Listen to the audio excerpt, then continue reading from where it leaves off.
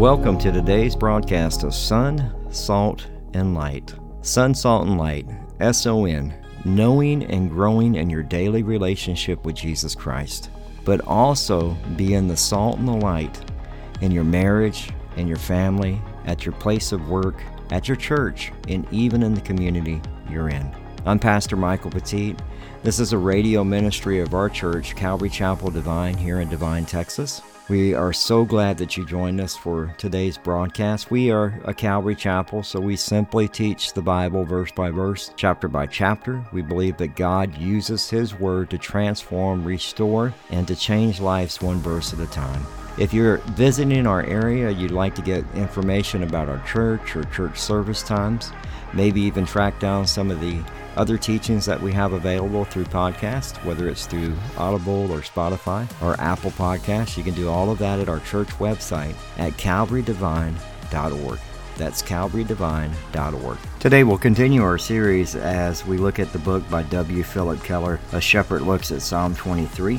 We will look at chapters 8 and 9. Chapters 8 deals with your rod and your staff comfort me, and chapter 9 is you prepare a table before me. This is the second half and conclusion of this two-part study. Because if it touches his hands, then the mom won't feed. But we don't think of the staff in that manner. We think of the staff as something that is a weapon. It's a very useful piece of equipment for the shepherd. He talks about the older shepherds that he remembers seeing as a young man, and they would just lean on their staffs to stand, to hold them up. And I've seen that in the military, guys that have their walking sticks when we would go out in the bush. And the older sergeants would always have a stick as they guide the platoon through the bush. And they would, during the longer part of the days, they would hang on to that staff and it would provide support for them. It was not only for guiding the sheep, but it was used gently. For us, is to remember that the Christian life we find gracious, the Holy Spirit, the Comforter that draws us, that directs us to Christ. In Revelation 22:17, it says, "The Spirit and the bride say, 'Come,' and let the one who hears come. And let the one who's thirsty come, and let the one who desires to take water of life without price. Whoever drinks the water I will give them, and they shall never thirst." In John 14:14, the water that I will give him will become him a well of water springing up into eternal life. He's inviting us to have eternal life with us, with Him, and we're going to talk about that this weekend as we look at Jesus being the resurrection and the life. It's important for us to understand that our eternity is secure if we're His, if we've chosen to follow Him. He keeps us on the right path. In John 16:13 it says, "When the Spirit of truth comes, He will guide you into all the truth. For he will not speak on his own authority, but whatever he hears he will speak, and he will declare to you these things that are to come." We need that gentle touch of the rod. And it's a reminder just of the shepherd's tenderness and compassion and care.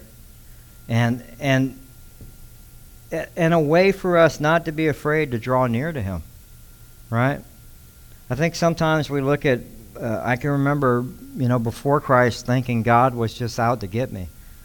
And what I mean by that is like, man, when I would mess up, man, God's like, put him in the corner, because that was the God I made up in my head. It wasn't the God of the Bible. It's not the God of love. It's not the God of compassion and grace and mercy. It was the God that I made in my head. It was based on the way I was treated as a son. And so one of the things we need to remember is like we belong to Him. And I love like when we talk about being able to come to Him. And He talks about it. He says, "Likewise with us, many of our jams and impasses are of our own making." Let's just be honest with it. And there's that wonderful saying, "Sin will take you farther than you want to go and keep you longer than you want to stay and cost you more than you want to pay." And we want to blame God for it. I'm sorry. At some point, if you were God's, the staff was there to try to lead you. The shepherd was there to try to guide you. You can't blame your sin on God. And you can't blame it on other people. Your sin is your fault. Is your fault. And we need to remember that as we think about the staff and as it comforts me and guides me. It's the rod. It's the Word of God. It's the Word of God. And when the wool, he talks about it, when the sheep get stuck because they're trying to eat in a place they're not supposed to eat, and they get stuck in the thorn brushes and the rose bushes, and he has to go in there with the rod to try to get them out. Whose fault is it? It's the sheep's. The sheep wasn't listening to the shepherd. The sheep wasn't following the guidance of the rod. Just the main thing you get out of chapter 8 is the Word of God. The rod is an extension of the right hand of the shepherd. Chapter 9 deals with you prepare a table before me. And I love what he talks about the table. And the table actually deals with they would refer to the tables as the mountain, the high country mountains. Right? And so that's where the shepherds wanted to take the sheep. And they would call them mesas, which is the Spanish word for tables. Right? And so David would want to take the sheep to the high country, to the table. And just before the sheep would arrive, he would make sure everything was prepared beforehand. So understand that as you go through the valley and you're trying to make it to the table, God has already gone before you. God knows where everything's at in the valley. You're not surprising him when you go a different direction or you mess up and he has to get you out of the thorn bush. You're not surprising God. God knows. He goes before you. He's before the sheep ever arrive, he's taken. I love what Philip Keller said. He goes, we would have to take supplies. We would have to take salt and minerals and distribute them throughout the range before we ever brought the sheep through. And we don't think about that. When we're going through something, we quickly want to look at it and go, well, wait a minute. Why is this happening to me? The shepherd's already there with you. He's already gone before you. In Mark chapter 1, verse 12, because Jesus could have said the same thing, the Spirit immediately drove him out into the wilderness. And he was in the wilderness 40 days being tempted by Satan. And he was with the wild animals, and the angels were ministering to him. You think about that, at the end of the day, it's like Jesus just gets baptized. This is my beloved Son, right? And then off to the wilderness he goes to be tempted by Satan. Now, if that happened to his Son, why do we think we're so special that we're not going to go through anything? Right? The shepherd knows everything. He knows the enemy already. That's why I say, I'll prepare a table before him. I know him. He has no victory here. There's no victory here. And he checks, and one of the things that Philip Keller talked about is the different flowers and the different types of flowers that would come up between the blue and the white camas. And he was like, if they would eat the white camas, the sheep would get sick and die. It was a poisonous plant. So the shepherd would have to simply go through and pick each of those plants up out of the ground before the sheep would come through. Think about that just for a second. Just think about your backyard, right? And how many of us have animals now? Let's say there's something in the backyard, and it only comes during springtime, and there's white flowers everywhere, and they can kill the dog or the cat or the goats or the lambs or the cows. Are you not going to go out there and pick them up? You're just going to let them go out there and eat? Because they don't know any difference. They're just thinking, hey, it's food. Right? I saw that today. As I was picking Teresa up from school, the cow had his head completely out of the fence. And just eating. I don't know what he was eating. I was like, that looks almost like a cactus, bro. And I'm driving by, and he don't even look up to go, hey, there's a car. He's just eating. That's how we are as sheep. Right? We're just going at it. And to think that the shepherd will go out of his way to make sure Like he's to the point of like he's to the very poisonous weeds. They got to come out. Before I bring those sheep in, they got to come out. He already knows what plants are coming in the spring and what plants are coming in the summer and what plants are coming in the fall. He already knows. He already knows what's in the valley as you go down. And while you're in the valley, what you're going to eat, and as you come back out the valley to the table. He has to make sure of all of that. But that's our good shepherd. I think one of the things we see is that he doesn't prevent you from being tempted. You're going to be tempted. Satan's going to come after you. And we know that from Peter. He talks about Peter when Satan desired to tempt Peter. Let's look at that verse in Luke chapter 22, verses 31 through 34. And it says, "And the Lord said, Simon, Simon, indeed Satan has asked for you, that he may sift you as wheat. But I have prayed for you, that your faith should not fail. And when you have returned to me, strengthen your brethren. But he said to him, Lord, I am ready to go with you, both to prison and to death. And then he said, I tell you, Peter, the rooster shall not crow this day before you deny me 3 times that you know me." Now, you read in that verse very simply, he says that but I prayed for you. Did he say, Satan you can't have Peter? No, he goes, I'll pray for you, Peter, because you're going to be tempted. You're going to be tempted. And then he tells him, like, hey, you're going to be tempted. And then what does Peter do pridefully? Man, I'll go to prison and I'll die for you, Jesus. Not even hours later, he's denying him. Yeah, 3 times, as Kirk said. But Jesus didn't say to Satan, you can't have Peter. I'm going to let you sift him like wheat. But did you get the other part of that? He says, that your faith shall not fail, and when you return to me, strengthen your brethren. Hey, Peter, talk to your brothers about what happened so they don't make the same mistake that you made. Again, we're not trying to, hey, let me tell you about all my sin. No. I think it's something that Kirk was talking about today. Somebody who actually spends time ministering to people who are addicted to medications and drugs. And that was what they were known for in their life. To help others. And to help others. To learn from your mistakes. Don't do them again.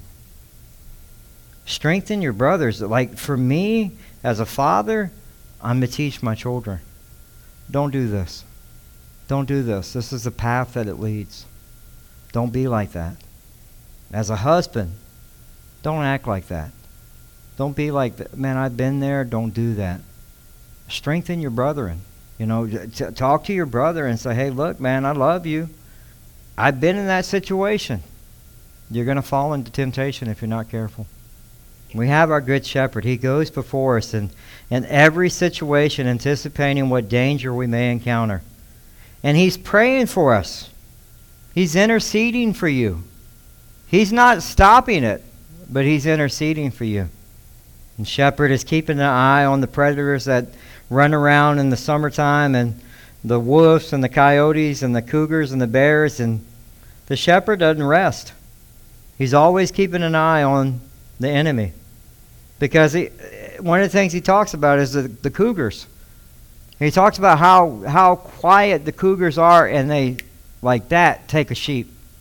And you don't even see them. You don't hear them. There's no tracks to track down. They know a path and a way to get to the sheep. And for us, it's a reminder that the Savior is telling us that we need to be very careful of Satan as well. In 1 Peter chapter 5, verses 8 and 9, it says, be sober, because when you're drunk in the flesh, you're not sober. And what I mean by that is when you're allowing the flesh to rule you, you're drunk in the world. You're taking everything the world is, and you're not sober to catch the attacks. To be sober is to be mindful, to have a mind of God, to have the Word of God stored on your heart, to stop the temptation here before it gets here. But when you're not sober, it goes straight to the heart. And it's easier for you to fall into sin. Be sober, be vigilant. Be awake. Be awake. Because your adversary, the devil, walks about like a roaring lion, seeking whom he may devour. Resist him steadfast in the faith, knowing that the same sufferings are experienced by your brotherhood in the world. It's like, look, everybody's going through this. Satan's trying to get everybody. Him and his demonic forces are trying to get everybody. And I'm going to tell you what, doing a pretty good job of it. You're not sober. You're not being vigilant. As Christians, we're falling into things that we shouldn't fall into. I see more Christians accepting and accepting things that go against God's Word. And I think that's a big problem. Because if God's Word states, there's no go around.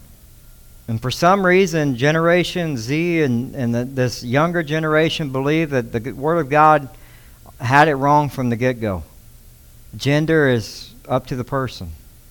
Or whatever it is that they're going to go after. I heard somebody talking about, well, you can't tell.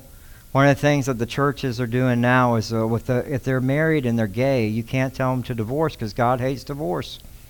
Can I break the news to you? God doesn't recognize your marriage. And I know people don't like to hear that. But the church is accepting this stuff. And so we're not being sober, we're not being vigilant, and we're falling into these things. And Satan's just devouring people. And so we need to be very careful what we allow in our lives, because the next thing you know, you're going to be torn up and marred. And he would say, he goes, when the cougars would come in, he goes, you would never know they were there, and all you would have is just blood and livers eaten, gone. There wouldn't be nothing else left. So we need to be mindful. We need to be watchful, and to understand, like we cannot allow ourselves to be stricken and not be willing to call out for help if we need help. I think this is the biggest misconception we have as believers. It's like to understand that the shepherds prepared the table before the enemy. He's like, if there's something going on, before you sit down, let's deal with it. Like, let's deal with it. And so we can't just carry these things and think, again, if we're asking God to search our heart, you ain't hiding anything. You're not hiding anything. I think I was listening to Robert Jeffries when I picked up my wife, and he was talking about how the saddest thing to see is to see 70 to 80 years old that are broken, spiritually broken. They've never chosen to follow Christ, or the God that they made up in their head is not the God of the Bible, and they're spiritually broken, and they're very close to visiting God, and they haven't figured it out yet. And so for us as believers, what I don't want to see for anybody in this church is to be 60, 70, whatever, and you still are living like the world. But you got your wool out to here hiding everything. You act like nobody knows. And that's why I was trying to tell y'all, it's very important for us to be real when we come into these doors, is that we want to be Christians that are actually walking with God, that are actually growing and maturing with God. I would rather you be straight up with me and say, look, I'm struggling with this thing. Let's pray about it. Let's try to see what we can do to deal with it. Because what's more important is your salvation. What's more important is eternity. What's more important is you finishing well. It's finishing well. Your time here on earth is not promised. We just, as we look at Tony's life, it's again like the valley. It's a vapor. Just as that's a prime example of James, where it talks about your life is nothing but a vapor. That's the valley. As soon as that sun comes up, the dew is gone. The fog is gone. Your life is done. You're not promised tomorrow. I would rather go, hey, you know what, man? This is awesome. God is prepared. Like, I got the enemy surrounding me, and God's going, eat. I prepared a table before the enemy. They can't touch you. Not unless you let them. You let them in, and they'll get you. But he's the shepherd. We need to remember that from the mountaintop experience, the tableland trip, simply because we are in the care and control of Christ, who has been over all this authority before us and prepared the table for us in plain view of our enemies who would demoralize and destroy us if they could. Like, he's done this in front of them. I laugh at this because I just think of God going here as he's walking around putting the tablecloth out and just laughing. There's the enemy. Like they can do anything. Like they have any control. You know, they put the forks out and the knives out. Oh, let me get the good china. I'm going to prepare a feast for you in front of the enemy. That's how much I love my sheep. But again, if you stay within these guardrails that I put where the rod is, like don't go past this and don't go past this, you'll be fine. You'll be fine. It's a reminder, too, that his son, and we forget this, that even his son in the Garden of Gethsemane, you know, in the turmoil that he went through, it's just a reminder that the Savior went through the Garden of Gethsemane, and that, as pointed out, you don't have mountaintops without valleys. Like if he allowed his son to go through that. See, sometimes we think, God, why would you? I'm your sheep. Like I'm the one with the good wool. Like remember you inspected me just the other day. I was good to go. Why am I having to go through this? He's trying to grow you. He's trying to mature you. He's trying to create an intimacy that, you know, when we think about communion, that only comes from communion. When we draw near to him, that's what he's wanting for us. And for whatever reason, we think, man, I'm not supposed to go through none of that stuff.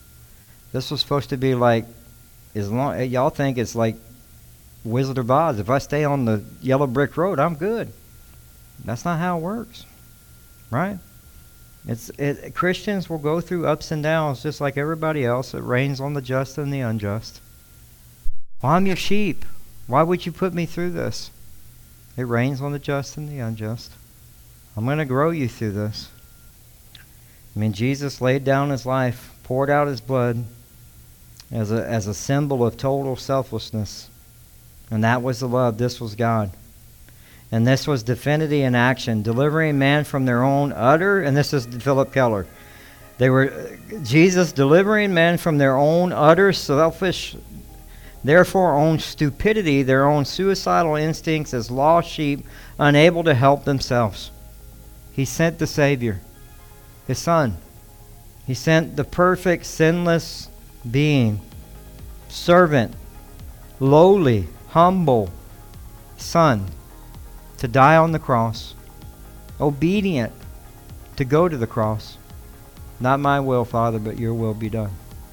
If we're his sheep, that should be our same response. If he prepares a table before the enemy, that doesn't mean the enemy's not going to throw everything but the kitchen sink at you while you're eating. God loves you, and God is at the end of the day is he wants our intimacy with him. He wants us to be in his presence. He wants us to have companionship with him. And I love what Philip Keller wrote here. He says, to live thus is to live richly. To walk here is to walk with quiet assurance. To feed here is to be replete with good things. And to find the tableland is to have found something of my shepherd's love for me. The fact that he actually prepares a table before you. For you. That's how much he loves you. So that's where we're going to finish. Now next week we're going to close out the book. And so remember the rod. The rod is an extension of the Word of God. It is there to protect you, to guide you, right? To prevent the enemy from coming after you at times. And every now and then when you hear something go whistling by, that may be the rod from the shepherd, because he's going at the enemy. Not today, Satan, right? That you don't say that. That's what. Okay. I think. Oh my Lord. That's a whole nother discussion. People thinking they're going to go up against Satan, they've lost their minds. You struggle with the own things that you deal with that has nothing to do with Satan or the demonic forces. It's just you and the person in the mirror. There's a big enough struggle there. Well, that concludes today's broadcast of Sun, Salt, and Light Radio. We hope that you enjoyed it. If you'd like to submit a prayer request or get in contact with us or find out service times, you can do all of that at our website, as well as get our podcast at Spotify, Audible, TuneIn Radio. Pretty much wherever you can find a podcast, you can just type in Sun, Salt, and Light and you'll find it.